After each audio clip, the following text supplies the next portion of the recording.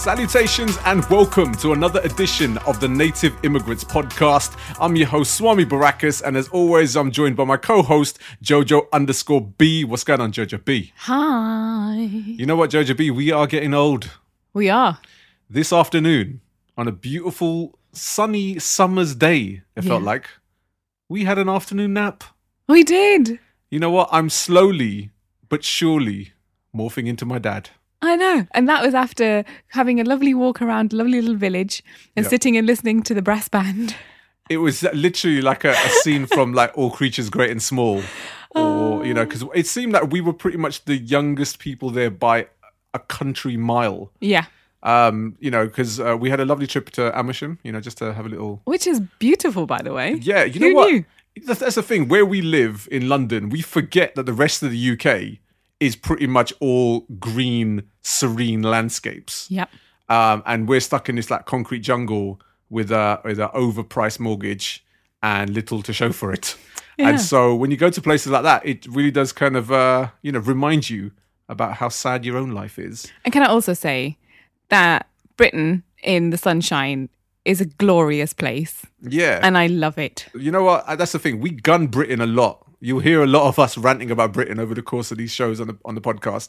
But really, Britain is a beautiful country. Yeah, and I'm British. Thanks very much. So I am British. I love it. I'm more British than you. Just, you know, it would be nice if the grey skies lifted a little bit more often than they do. But, you know, in these lovely, glorious days. You bring the grey skies to my life, Jojo B. Oh, get screwed. But on a sunny day, if you go into the British countryside or go to the British coastline, you are guaranteed to have a lovely day. Absolutely. But you know what? Yeah, I had an afternoon nap, but I feel like I've got no bearing on the time, the day, where we are. Who are you, Jojo B? I said, who are you, Jojo B? You know who I am. Yeah. And I'm the person... I get reminded of it every day. I'm the person who loves an afternoon nap. Yes, you do. I'm not a stranger to those. I am. Like my dad, he literally takes an afternoon nap every day since he was a child. Continues to this day. It's the dream. And actually, it's scientifically proven to be good for you and your brain and your levels of intelligence and your productivity through the day. Okay. So, all right. Afternoon naps are the way forward. All right. So I'm going to see if I can try to petition that at my next work meeting. Siesta. You know, siesta back in the workplace. But anyway, firstly, we want to thank everyone that listened to our last show. And all the people that have given us some great feedback from it. Thank you very much. You know, because we took a few weeks away from some difficult subjects and talking about things like the royal wedding and all these irrelevant... Yeah, we kept it light for a little while. Yeah, but really, you know, the focus of our show is really to touch and delve into some very, very important subjects within the British Asian community. And one of the most prevalent is forced marriages. Yeah. And it's something that we touched on in great detail. A lot of people have given us some great feedback from it. But really, the most important thing is discussion with these kind of subjects. And I think the more discussion that we can process, then I think that's the only way a society is going to progress and to alleviate these things from happening. So, you know, let's talk, more discussion, share your thoughts with us. But anyway, what's been happening this week, Jojo B? Your boy, Swami Barakas, represented the native immigrants at a recent press conference with a massive Indian cinema legend. And who, pray tell, was that legend? This legend would be the dream girl, Hema Malini. Basanti! Nay! Hema Malini, for those people who don't know, was pretty much the stellar Indian actress of the 1970s. You know, she was, again, one of those actresses. We talked about Sridevi recently, who passed away, which is really, really sad. But Sridevi almost didn't need an actor to, you know, to give her prominence, to define her in films. And she could hold her own in any film, any character that she's had throughout her entire career. And Hema Malini was the same, you know, from films like Sita Aur Geeta or, you know, Naseeb, obviously Sholay and stuff, Basanti. But she's always played really strong female characters in these films. And so when I got the opportunity to be there, it was a no-brainer, you know, because, you know, I'm a big fan of that period. I'm a big fan of that era. And she really encompassed that era And who was responsible for making this meeting happen? Once again, the brother Asjad Nazir. He's pulled through the last couple of weeks. He's featured us in an article in Eastern Eye just last week. And then a few days later, he was like, what are you doing on this date at this time? And I was like, I normally would be keeping my wife company, but knowing how she is at the moment, I think I'll try to escape from that as much as humanly possible. And so he said, well, I can get you a chance to be there for a press conference to potentially meet the dream girl. And I was not going to pass that up. So went there and I met her. Mm-hmm. And how can I say it? Tell us about that photo. So the people that follow me on social media, if you're not following me, follow me at Swami Barakas on Facebook, Twitter, Instagram, SoundCloud, YouTube, everything, everywhere. You'll see the picture of me and Hema Malini from just before that press conference started, and so Simran from Punjab 2000, big up Simran if you're listening. She took the picture for me, and she's the one that actually said, "Is it possible I can take a picture of the two of you?" And she said to Hema Malini, he's a rapper from the UK. Hema Malini gave the kind of face to Simran. What the fuck is a rapper? Is what she had, the face that she gave. Yeah. You know? So I was like, okay, didn't set off on the right vibe. But I was like, you know what? Fuck it. I'm going to get a picture with Hema Malini. Yeah. You know? Once in a lifetime, love. Exactly. So. Yeah, she's like totally turned away from you in the picture. The body language is hilarious. Yeah. But you got your picture. It's all good. Exactly. So, winning.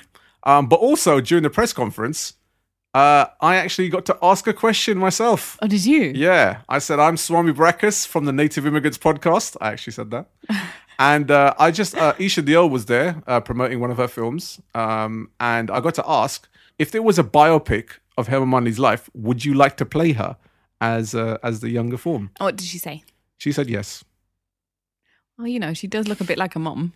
Yeah. And this would actually give her a chance to get back into cinema properly. Yeah, she hasn't done a film for ages, has she? Well, motherhood's taken over and family life and stuff. So this is a bit of like a comeback thing for her. But big up Asjad. Thank you so much for making this happen. I'm a big fan of that era, big fan of Hema Malini. Not so much a fan of the person. I don't think you should meet your heroes. Well, I say that. I met Amitabh Bachchan, I met Sachin Tendulkar, who were like the greatest people and they were amazing in real life. So I'm just glad that the people I love the most are nice. Everyone else, yeah. Okay, fine. Also, we got another review. Did we? We did indeed. Who from? They're coming in thick and fast, Jojo B. Was it a good review? It was a good review. It was actually from Ravi Kanda, a.k.a. Rav Khan, a.k.a. Buddy Rock, a.k.a. one half of the Caravan Crooks. Oh. So he said to me ages ago that, he was going to check out the show and then just never checked it out. Thanks, and Rav. then, cheers, Rav. Yeah, much love, my friend. But then he checked out our last show, absolutely loved it, and then gave us a great review after that. He said, Infotainment, a must listen. This podcast is so entertaining. If you know how to laugh, then you need to listen to this. If you're just learning how to laugh, then this is that podcast to use to practice. Just listen. You'll know when you do. Jokes aside, if you're looking for a current news information mixed in with a generous amount of jokes entertainment, listen to these two. P.S. I feel that was the worst review ever written, but it's long and got your attention. Ahem. Thank you very much. That was a very good review. It was a very good review, but we appreciate all reviews. Yes. And we've currently got a 5-star rating. Woohoo! So thank you so much for everyone that listens to the show, that loves the show. We do it for you people. And it's very humbling to know that people appreciate us back. Yes, it is.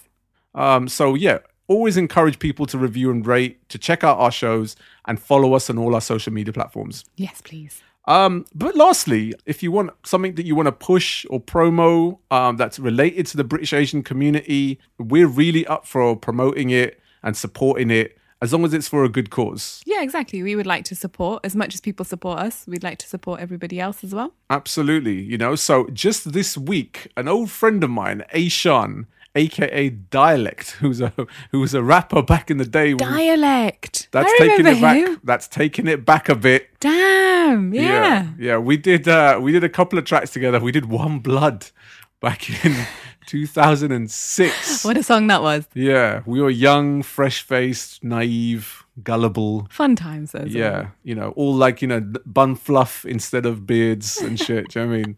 Back in those days, our balls had just about dropped. Oh. But you know what? Yeah, big up Dialect. He's been away from the whole music scene for a long time. I think he's just living the good life. Married, kids, mortgage, Good for him. Happens to the best of us. But he got in touch with me just this last week because a friend of his is doing a Kickstarter campaign for a short film that he's making about race, class, and privilege within the publishing industry. His name is Aaron Christian, and the name of the project is The Internship. And just a brief summary of what it's about. It's about a guy called Josh, who's a young design graduate working in a dead-end job, has a chance meeting with his idol, a famous design magazine editor, who offers him a rare and prestigious internship. However, he must convince a family to who internships mean an extra financial burden, and in an industry in which their culture has never really been well represented, that it's a chance worth taking. So this is a short film. I think he's already got just under £9,000 pledged of 11,000. Wow. So he's really close to finalizing this whole project to make it happen. It sounds really interesting. But it's also something that's, when you first told me this story, it immediately drew me towards your story, Jojo B. Yeah. And that your similar experiences within the media industry. Yeah, absolutely. I didn't work in publishing, but I did work in TV. And I think, I can definitely see the parallels there. Absolutely. You get there and you realize there's not that many people that look like you working there. Yeah. And that actually the further up you go, up the ladder, there's even less. Yeah. There's fewer and fewer. There's fewer women overall. Absolutely. And then ethnic minorities, hardly any. Yeah. And then ethnic minority women, there's bugger all basically. Even less. Yeah. Yeah, absolutely.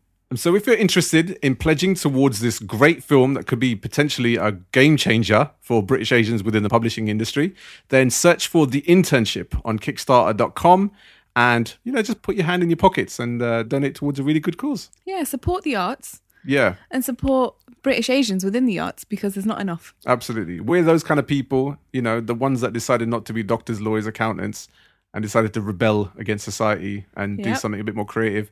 And now we're poor because of it. And we don't have 5-bedroom detached mansions in... But we're fulfilled and happy in life. She says, gritting her teeth. Not everything's about money. Not everything is about money. But something that is about money is weddings. They don't have to be, but we can discuss more of that. Yeah, because in a couple of weeks, Jojo B, you and I will be celebrating, I say celebrating in inverted commas, our 4th wedding anniversary. 4 years of this. Yeah. Where has the time gone? Really, where has it gone? Indeed. But anyway, we will be discussing our wedding and the process behind it after this short break.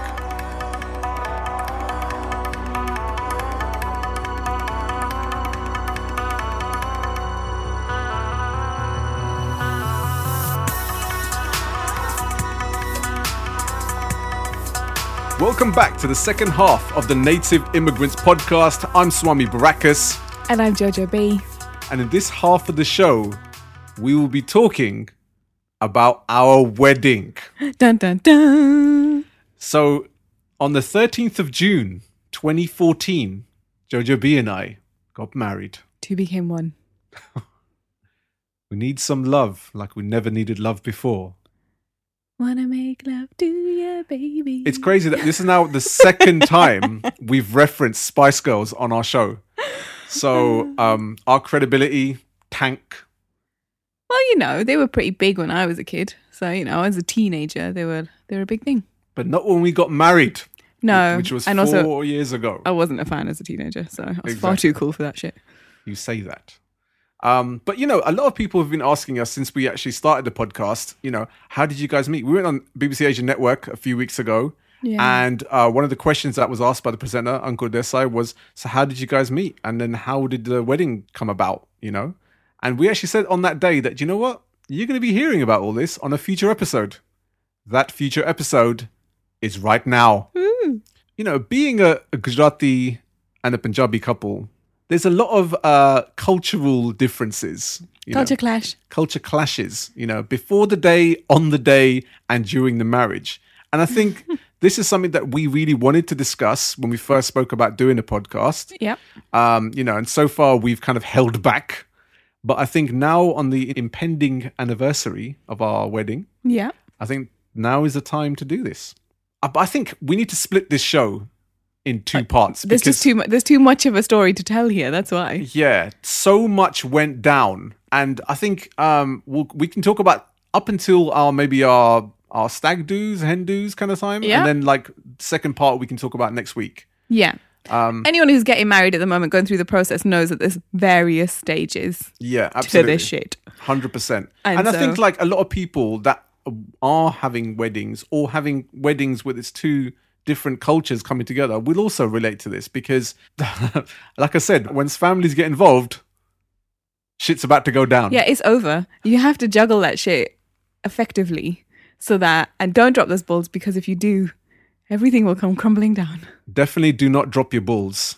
Do you know what I mean? Or make sure your balls have dropped before you get married, you know? Yeah, I can't really comment on that, but okay. Okay.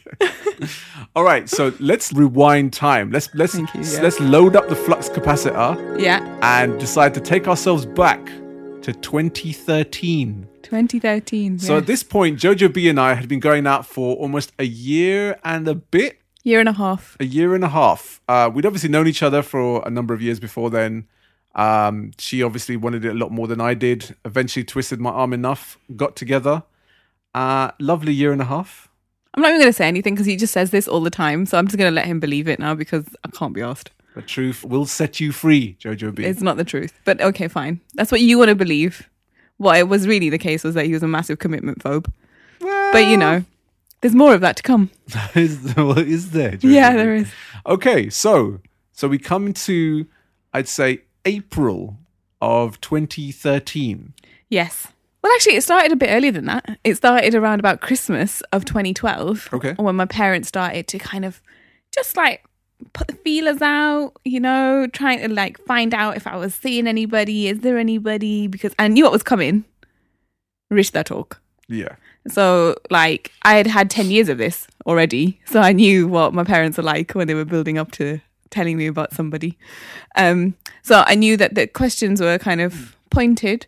So I said to them over that Christmas, look, there is someone, but it's all very new. It wasn't, but it's all very new. So we just need to see how it's going first. And then I can let you know how it's going. And then we can maybe see about you meeting him at some point. But I'm not going to see any rishte because I don't think it's fair on the rishta. You know, I can't lie. In the past, I had seen rishte when I'd been seeing other people. I felt really wrong.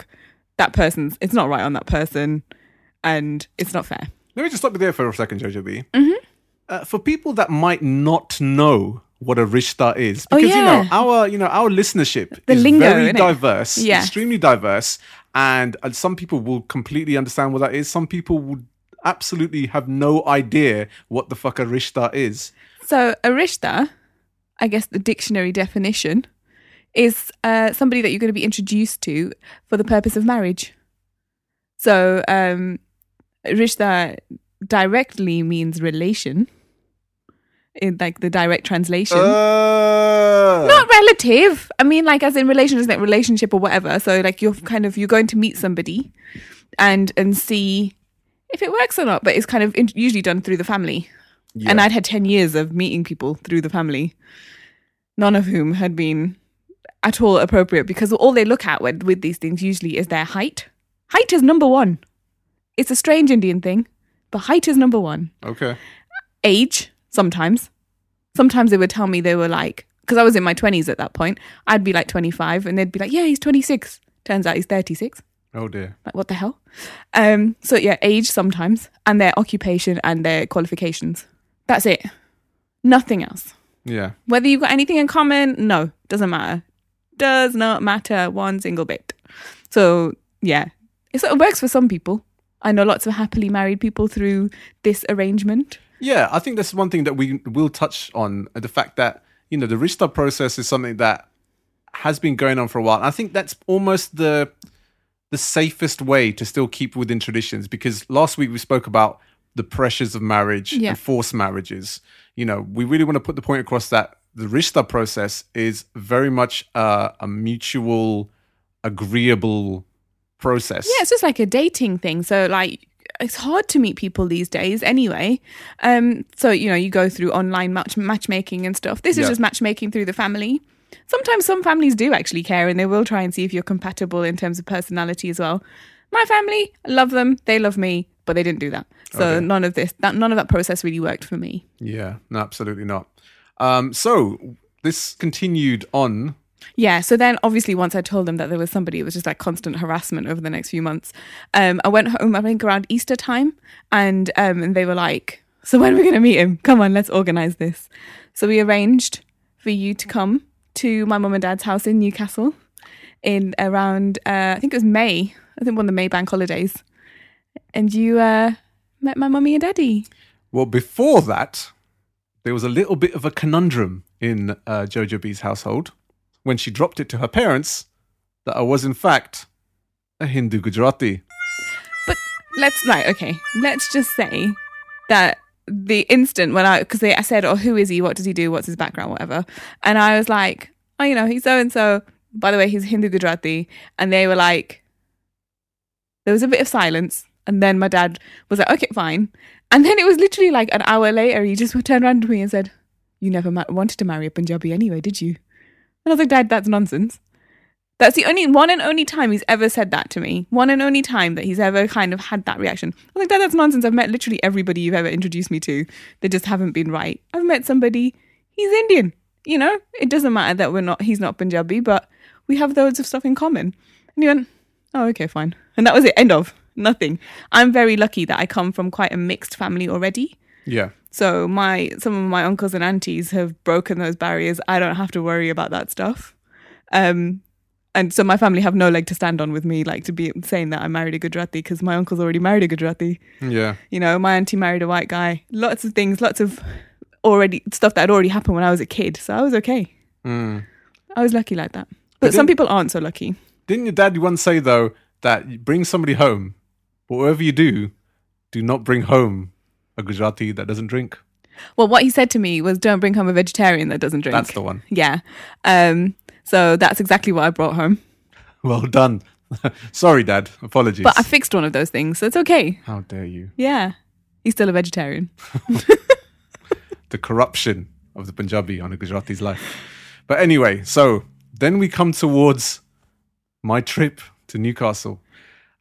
So, obviously I'd heard it from Jojo B that I have to tell my parents and I have to tell my parents to keep going on about this whole process to me. They're like, we want to meet him. And I was like, well, we've been going out for a year. Fair enough. Like in a normal relationship at a normal other time, that still wouldn't be a long enough time for me to then start meeting parents. I know relationships with people where they've met up after like a month, families have met each other up. And, all of a sudden they're like, really pally. And then talk of weddings happens only a few months after that. Yeah. But me, I'd been in relationships before. I'd been in long-term relationships before. So I've always been of the adage that, once you're both at a point in your life where, you know what, we want to get married. We want to make this happen. Now let's meet our families. That wasn't the case in this. Oh, come on. We were getting on by that point. We were old. And also... like, this is what I mean by commitment phobic, guys. He's just not, he doesn't like to do things that are not on his own timeline. And this wasn't on his timeline. Like anything in life, I don't like being told what to do. My mum will attest to that. So this was just another occasion of the similar outset. But we were old. Come on. We'd been round the block a bit. Yeah, I turned 30 that year. Yeah, so you were already past your sell-by date. I was still pretty much in the prime of my life. Get screwed. You were like 35 going on like 100. How fucking dare you? Okay, anyway, I was in my mid-30s. And plus, in my household, my younger brother had already got married. So, although I hadn't been pressured into getting married before then, there was still the thing in the back of my head that, people are going to talk saying the younger brother got married, the older one's not married yet. He's got no prospects in life, blah-de-blah-de-blah. I think girls get that worse when their younger sister gets married. Probably, But it's no different to guys in the same situation. We spoke about basically society and Asian communities in general and how you sometimes look down upon if you're not married by a certain age. Yeah. And if your younger siblings are married before you in the same situation, it's even less so, None of this at all mattered to me because I really didn't care. Yeah. I'm happy to see anyone younger than me within my family get married. I was always in the thought process, when it's your time, it's your time. And whether if you're 21 or whether you're 41 or whether you're 61.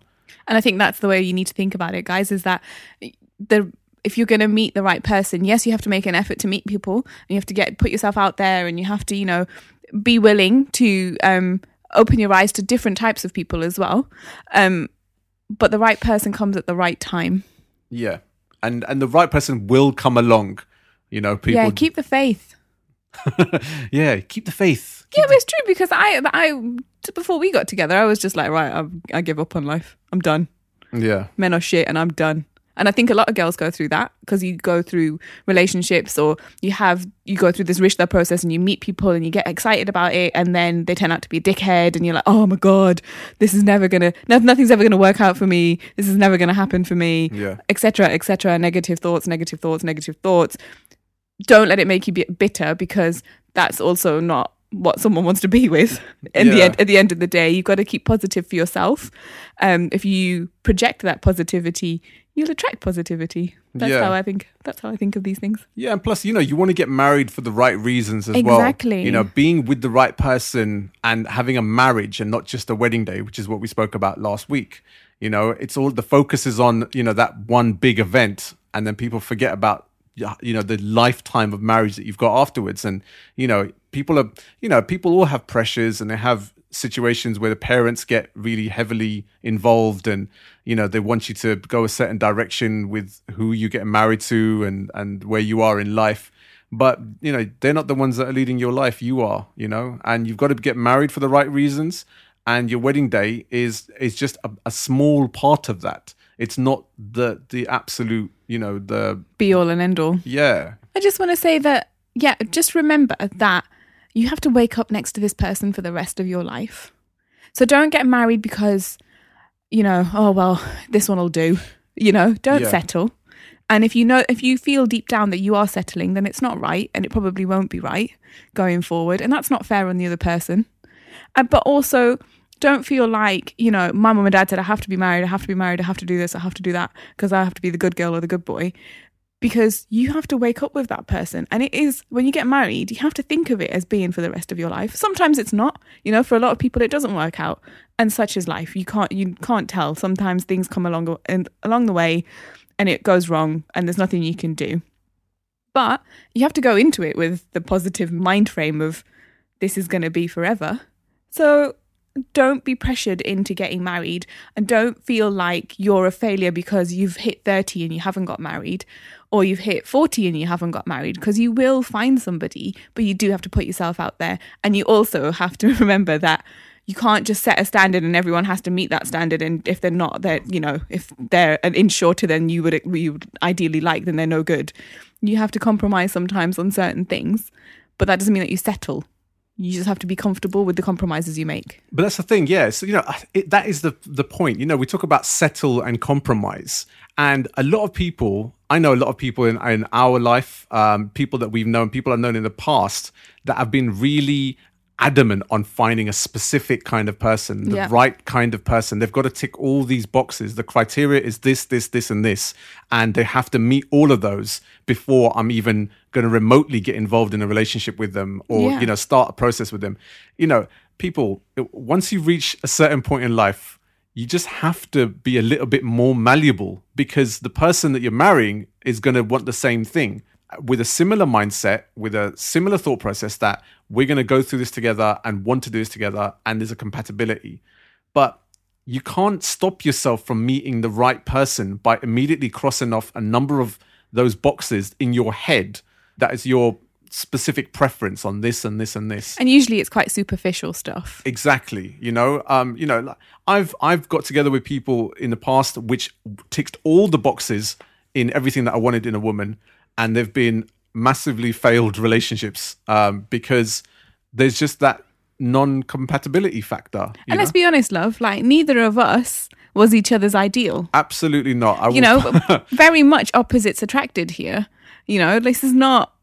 We weren't what we thought we were going to end up with. Yeah, let's tell it like it is. When we first met, we didn't like each other. No, we didn't. There was a lot of animosity within each other, and you know, over the years, you just get to know the person, and it's okay. It's a difficult process. We knew each other for a long time and got to know each other for over a long time as well before we decided to get together. Some people don't necessarily have that option. Yeah, they don't have that luxury. Yeah. You know, they sometimes you end up meeting somebody through, say, a Rishta process, and then within a few months they've been told to tell each other what they think and whether they're going to go through the rest of their lives being married to each other. Yeah. Remember that being prepared to make compromises and settling are two very different things. Yeah. You just have to see if you have shared values, because that will be the basis of your marriage. Because if you're going to have kids, you're going to have some shared values and agree on how you're going to bring them up. You have to have those kind of conversations beforehand. You know, when you're going to buy a house, you got to talk about how the mortgage is going to be split, all that kind of stuff. We had those conversations beforehand, and I think if you go into it blindly, like everything's going to be fine, I'm going to live in some kind of constant honeymoon on cloud 9 forever. It's not how it works. And so just remember that while you're looking for somebody, you have to find somebody who you're willing to be honest with. And I think that was what I found with my darling husband, was that for the first time, I didn't get passive aggressive with him. I used to get passive aggressive with all my exes because I wasn't confident enough to be able to be truthful. We just had out and out arguments. And I tell you what, people might think that, they're arguing all the time, it's a terrible thing. No, it's a healthy thing. We get all our grievances off our chest and we get over it, and we don't go to sleep in an argument, because that's my rule. That is her rule. We do not go to sleep in an argument, but we get it off our chests and we talk to each other and we're honest with each other, and we've had some really frank conversations, and that's why I think we're still together at this moment. At this moment. Tomorrow it could be a different thing. You never know what tomorrow brings, not literally tomorrow, but in the future. So you can never take things for granted. As soon as you get lazy, it won't work. Yeah. And marriage is very, very hard work. And it will only be easier if you're both working towards the same thing and work at it together. You know, there's a lot of marriages where I've seen end, unfortunately, because one side's not pulling the weight that the other side is. And, you know, there's moments where both of them are in disagreement, but it needs both of you collectively to, you know, put your grievances and issues aside to know what the bigger picture is. And the bigger picture is a marriage should be a long-lasting thing. And you can't go into it half-assed. You've got to go into it fully and, you know, realize what the end goal is. You know, you want happiness and, you know, and for, you know, we're quite old school traditionalists. And I love the fact that, you know, our families are both compatible and both happy. Yeah. And, you know, and because that's what it's all about, you know, family is very, very important to us. And I would never wanted to bring somebody home that I thought maybe my family wouldn't like to get on with. Yeah. You know? And another point there, our families got on very well, but our families are polar opposites. Exactly. Your family are very religious, you know, they go to mandir and they go to like kirtans and stuff like that. Very religious people. My dad's an atheist. Yeah, exactly. You know, and that's the kind of household I was brought up in. Yes, it's a Sikh background. My grandma, so my dad's mum was very religious. My mum is kind of religious. My dad's kind of dampened that down slightly. We used to go Gurdwara and stuff. My mum used to take us, whatever. But I didn't come from a particularly religious background, and I've never been. I know a lot of people have restrictions in their lives because of religion. The restrictions in my life were just because my dad was strict, and he was really strict when I was younger. So I didn't have that religious aspect to my life. But you have a very spiritual side to you, which I lack. You know, but we balance each other out, I think, in that way. We're very yin and yang. No, absolutely. And again, like it's all about the person. I always feel like the right person would make all the difference for my family. Like I've seen marriages within, you know, our extended family where it's been all same caste, same religion, same, you know, same culture. Yeah. And they failed. Yeah. You know, all those, again, ticking all those boxes about the kind of person that you bring into your house doesn't necessarily bring you the right person. You know? Yeah, it's not a guarantee that it will work. No, absolutely not. It's all about the right person. And I'm lucky in that I found somebody that not only shared very similar values to me, but was also extremely compatible with my family and got on really well with my family, because from both of our sides, families, like I said, is a very important thing. And the ability to go to each other's houses and be able to, to share experiences and be really social with each other, I think is very, very important. But like I said, families don't live your marriage, you live your marriage. And if the two of you are not fully in this together, then it's never going to work regardless. Yep. But anyway. Yes, back to the story. Yes, we digress massively. So back to the story and the timeline. So you come and meet my family. They love you. I've already met your family by this point, by the way. So, and they already loved me. Yeah. So my dad really liked you. It was a very nervous occasion. It was almost like a kind of like a good cop, bad cop kind of situation with me sitting there with a spotlight in my face. So, what do you do? And, what is your background? And, do you drink? Literally the first three questions. And so it was incredibly intimidating. But you know what? They opened up amazingly and welcomed me in, really, my mum really made you a veggie feast. She did. Lovely tempura, which was exactly what I was after. Tempura? Yeah. Pakorde. No, but it's also like, there was like broccoli and there was like That's my mum's peppers. pakorde. She does mixed veg pakorde. She's the best. You mean tempura? We're not Japanese, yeah. We're Punjabi, we make pakorde. Broccoli ke pakode. What's pepper? What's a pepper in Punjabi? Is it Shimla mirch? I think that's what it is. Shimla mirch ke pakode. Yeah. You people. Delish. But anyway, so I met the family, really got on well with them. But I thought, you know what? It'll be a while since our families kind of meet, I meet, it'll be a while since I meet our families again. And we just carry on loving, our loving relationship and, just keep going out and having a good time. Little did I know. No, that didn't work that way, because once my mum was involved, she was like, so he's nice. When do we meet his family? And then when I got back to London, because you went back the same day, you came up to Newcastle and went back to the same day. So I'd stayed the weekend in Newcastle and I got back. And I vaguely remember your mum saying the same thing as well. So when are we going to meet your mum and dad? And I was like, yeah, there's only so long I could really put this off. I was kind of like, eventually we can sort something out and stuff, but, we're just taking our time and seeing how it goes and stuff. But no, it didn't quite work out like that. So May is when I went to see Jojo B's family. 3 months later, our families met. And what happened in the lead up to that? In the kind of like the week or two before that, when there was conversations going on via us with our parents. Our parents weren't talking on the phone to each other. They were talking through us. Yeah. So basically, so imagine, I went to see Jojo B's family. A few weeks later, both of our respective mums were like, so when are we going to meet the other side? When are we going to meet the other side? There's only so much we can say no to our parents because we're good like that. Yeah. And so, I then spoke to Jojo B. Jojo B spoke to her mum, blah, blah, blah. It's like a 5-way conference call thing going on in terms of trying to organize a time where these two parties can both meet up. And we eventually set it for August of 2013. Now, lo and behold, I was asked by my mother, of all people, so when they come over here, do they want to do a roka? Now, I've got no idea what a roka is. Well, neither did I at that point. But I asked you, and you asked your mum. Yeah, because I was like, I don't know what this is. So I said to my mum, I was like, Mum, his mum's mentioned something about a roka. And mum was like, oh! I swear, it was on the phone, but I could see my mum's eyes. I could just imagine them just like flash with happiness. She's like, oh yeah, we can do that. Yeah, let's do a roka. Huh. So at this point, I didn't really think anything of it. No, neither did I. And neither did you. And it was only a week or two. No, it was the day before. Oh my God. I'm not even joking. The day before, I spoke to my friend and I was like, Mum, they want to do like some roka thing tomorrow. And she was like, do you know what roka is? And I was like, no. And she went, you getting fucking engaged? Fuck me.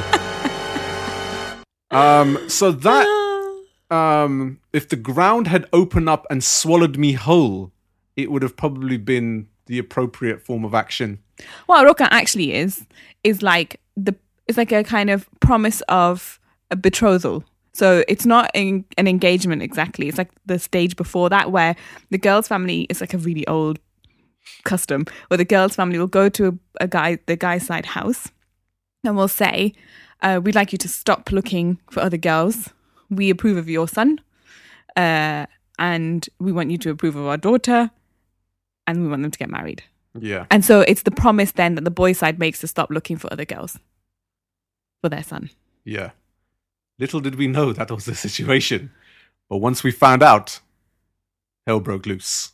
You should see the pictures. The pictures of that day, our faces are priceless. Yeah, so we obviously found out the day before. There's no way we could now turn around and say, actually, can we cancel this whole meetup? Because things were moving much faster than I would have hoped, let's just say. Much faster than either of us had thought would happen. Yeah. I got told to wear something nice. That was what your mum said that to me. She goes, wear something nice, beta. Yeah. Wear something, dress up. And I was like, okay. Because I wasn't sure what to wear, what the vibe would be. Yeah. And she was like, wear something nice. And I was like, okay. So I ended up looking like a Christmas tree. Yep, indeed. I also had my shirt and pant on. What did you do that morning? Do they need to know? Well, okay, so me and my brother found out that there was a Star Wars fair happening very close to us. And so priorities took place and we went to the Star Wars fair in the morning of what ended up being our engagement. And then they turned up in their joggers while I'm dressed up like a Christmas tree and they were just dressed like, tramps. Couple of vagabonds. Yeah. But we also won 5 gifts on the Star Wars raffle. So really, it was a win-win situation for us. So I picked up Jojo B, quickly got home, quickly got changed, and then waited for my future in-laws to turn up. They turned up.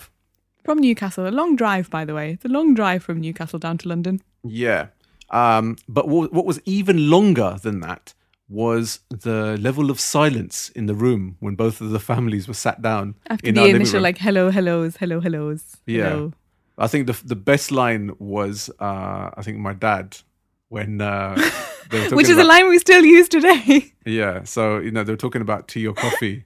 And my dad said, in his most somber voice, "Hum chai nahi peete." What does that mean in English? We don't drink tea. Which is a lie because mum drinks loads. Your mum. Absolutely. I think, you know what dad was doing? I think dad was trying to play his card. He's got his trump card before, they see what the other side's holding. Yeah. So I think he was just trying to, size, they were trying to size each other out kind of thing. You know what I mean? Like before, they pull out their pistols and start Russian rouletting across the table. So dad just had a much more of a stern game face. My dad had his usual smiley face. Yeah, exactly. Yeah. But yeah, so, it was extremely awkward. Not much conversation. Literally didn't have a clue what to say apart from, "Aap kaise hai? Haan, theek hai. Aap kaise hai?" Well, this is where the language barrier came in. So your mum speaks like pretty good kind of like Hindi Punjabi mix. Yes. Yeah, so she was cool with talking to my mum and dad. And my dad speaks like fluent Hindi anyway. But my mum is she used to speak really good Hindi. Now she's got really shy with it. So she was speaking in Punjabi. So it was okay with your mum. But your dad, he has hearing issues anyway, so he wasn't listening to any of that. But he did have a bit of a conversation with my dad in Hindi. Yeah. But Hindi was the common language there. That was the way they got through it. It's great that there even was a common language, because obviously a lot of times my dad's English is not amazing. No. So, at least he's got the Hindi that he can flex with your side. And your mum's Hindi isn't very good. But her English is amazing and her Punjabi obviously. So there was some common ground that they can both share. Yeah. I've seen some weddings where, you've got an Asian married to say a white person. Yeah. And sometimes, the Asian person's parents haven't really got a great grasp of English. And sometimes there could be a lot of issues in that situation. There's a lot of nodding in those situations. Absolutely. Nodding. So I guess we're just thankful that at least there was some kind of common ground between our families. And then this, I say roka kind of took place. Both of us sitting there, it was like a prison profile fit, you know. Yeah, your brother was taking the pictures and then just like laughing at us from the distance while he was taking his pictures. Yeah, you know, because it was very awkward. Everything was happening really quickly for me. We had no idea what was going on. Let's be honest. We always said that we were going to go through this. I Yeah. think we'd come to the point in life where we realized that we were going to end up together. But I think the speed in which it ensued was alarming. But that's what happens when parents get involved and get overexcited and think that finally our old children, because we were old, our old children now are getting married. Yeah. We spoke last week about families and the pressure of getting married and how they can be very actively involved in the process. You know, our families were involved in this process, but, you know, I think it was extremely consensual. And we both realized where this was going. Yeah, we knew we were going to get married eventually anyway, so it just happened slightly faster than we thought. Absolutely. But, it took place. The roka took place. The pictures are out there if you find us on social media somewhere. We'll put some up on social media. Yeah, exactly. You can see our kind of... stunned faces. Yeah, absolutely. But, we left that day kind of thinking, oh my God, so... This is it. This is it. This is pretty real. Yeah.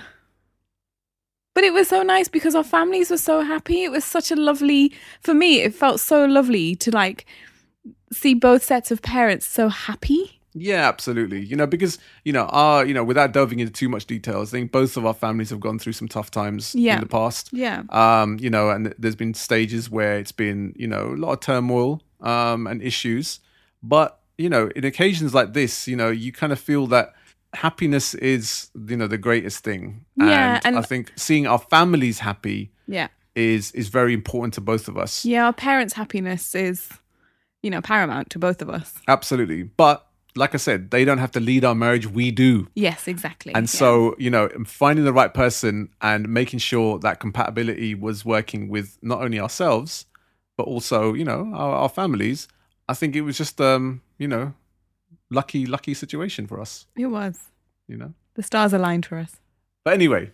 Oh, by the way, we didn't do any like astrology stuff. Oh either. God, no. We didn't do any of that. I don't really believe in that kind of stuff. Well, we don't do that. Like we're not meant to do that. A lot of people do, and you know what? Each to their own. I've seen people go through the Kundalini process and, the whole astrology, star signs and making sure that's compatible. And I've seen relationships stop while they've still been together, and just before they're engaged, they go through this Kundalini thing and been told that it is not compatible, and they've ended their relationships because of it. That's crazy. Sikhs don't do astrology and stuff like that anyway. Yeah. Some do. Like my mom's side, some of my mom's family are Hindu, so they do some of that stuff on her side. But on my dad's side, not at all. Yeah. And also because my dad's an atheist, he's like, this is nonsense. So he doesn't believe in any of that. But your family don't believe it either. So this is it. Yeah. So where do we go to next, Jojobi? So the rokas happened. And that's when the discussion, because the parents start talking to each other now, that's when the discussion of dates comes about. Absolutely. Now... And the logistics of a wedding. Yes, the logistics of it. Because obviously I'm a Hindu Gujarati. Jojobi is a Sikh Punjabi. And so what kind of a wedding are we going to have, Jojobi? Yeah. And that was a topic of much debate at the time, because there was a lot of stuff in the news at the time of mixed marriages not being allowed in gurdwaras, so the Sikh temples. And there had been a lot of people who had tried to do that, and their marriages had been disrupted. There had been, a lot of arguments between gurdwara committees and stuff like that. So there was all of that going on in the background that we were both aware of. And when my dad and my uncle went to make inquiries in Newcastle at the gurdwaras, because traditionally you go to the marriage happens where the girl's family live and where the girl's from. That's the traditional way of doing it for most Indians. When they went to the gurdwara, there's a couple of gurdwaras in Newcastle, they were turned down and they said, we just can't do it. We can't take the risk. So they both Newcastle ones refused. Sunderland refused. I think we found one in Stockton that would allow it, and I was like, I'm not even from Stockton, like that's miles away from where I'm from. So we made the decision as a family not to pursue it as a route. So we decided that we were not going to have a Sikh wedding. Yeah, that's a real shame, because I know you spoke to me in the past about really wanting to have a wedding that was in the Gurdwara and go through that process. Although you're not very religious yourself, I think culturally you were still very in tune with your culture. Yeah, and I think it would have meant a lot to like the elder generation in my family, and you know, like that's what I grew up with. That like you're saying, like it was my culture. Like that's what I grew up in. That we went to the Gurdwara for weddings, and that's how. You know, how some people see church weddings. They're not very religious, but they go to church weddings. They only go to church for weddings or Christmas. We used to go to Gurdwara for, you know, weddings and other religious ceremonies or whatever, but like we didn't go every week. So it's just how I imagined my wedding to be. Yeah. Because that's all I knew of weddings up until that point. So yeah, I was really sad. I was really, really sad. And it is quite sad because now we're hearing about more and more Gurdwaras that are having mixed race marriages. Yeah, they've started to allow it. So just before that, they had allowed it. I had a cousin who'd married a Hindu and that had happened. And so now, and then just after now, they're allowing it again. It's just in that period when we were getting married. Yeah. Oh, yeah. Stars didn't align for us then. And no. It's a real shame, you know, because like I said, you know, for me, you know, it would have been great to at least have, you know, a Sikh wedding at a Gurdwara. Yeah. Because half of my family is now Sikh, and I think a lot of people would have been happy about that. But also, I guess we saved on the costs. So, sorry, Gurdwara, you missed out on our money. Yeah, that's true. And I think that might be partly the reason why they started allowing it again. Oh, dear. The cynical me says. Yeah. I think that might be part of the reason why they allow it now. But, you know, there was loads of arguments about why you should and shouldn't do it at the Gurdwara. And the meaning behind the Sikh wedding rites and stuff like that. It is what it is. I don't hold any grudges. I'm not bitter about it anymore. No, absolutely. I was really sad about it for a long time. But now it is what it is because we got married. Nothing stopped us from getting married in the end. No, absolutely not. Because we did get the green light from my temple, which was the Bhaktivedanta Manor in Watford, the Hare Krishna temple belonging to ISKCON, which I've frequented for a number of years. And I always said that if I do get married one day, that's the place I want to get married. And they managed to find us a date. And that date was Friday the 13th. It's not even a thing. Like you said that. Your mum told me, she's like, oh, beta, you know, I don't know if you'll like this. It's Friday the 13th. And I was like, literally that date means nothing to me. Like Friday the 13th is not an unlucky day for me because it's not a thing. Absolutely not. Indian Plus, like culture. I said, exactly. I'm not the most superstitious guy anyway. We're talking about kundalis and all that kind of stuff within our culture. But all these like black cats and two magpies and all that. Friday the 13th, I don't believe in any of that bullshit. I've had good luck in the past. I've had bad luck in the past. And it's not because, you know, I woke up, you know, the wrong way and I walked over a crack on the pavement on the way to work and shit.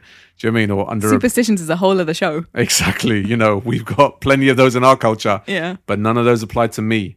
So we booked it in on Friday the 13th of June 2014. It was when our marriage was going to take place. I think that's where we'll end this show, Jojo B, because I think there's a lot that we basically delved into, but there's a lot that happened after that, which was an incredible process in itself. So listen in to next week's episode where we're going to be discussing the whole choosing of the rings, our stag and hen do's, the engagement party, the Sanji, and then, of course, our big wedding day, all of which included drama. Drama all the way. So listen in next week, people, and we'll see you then. Peace!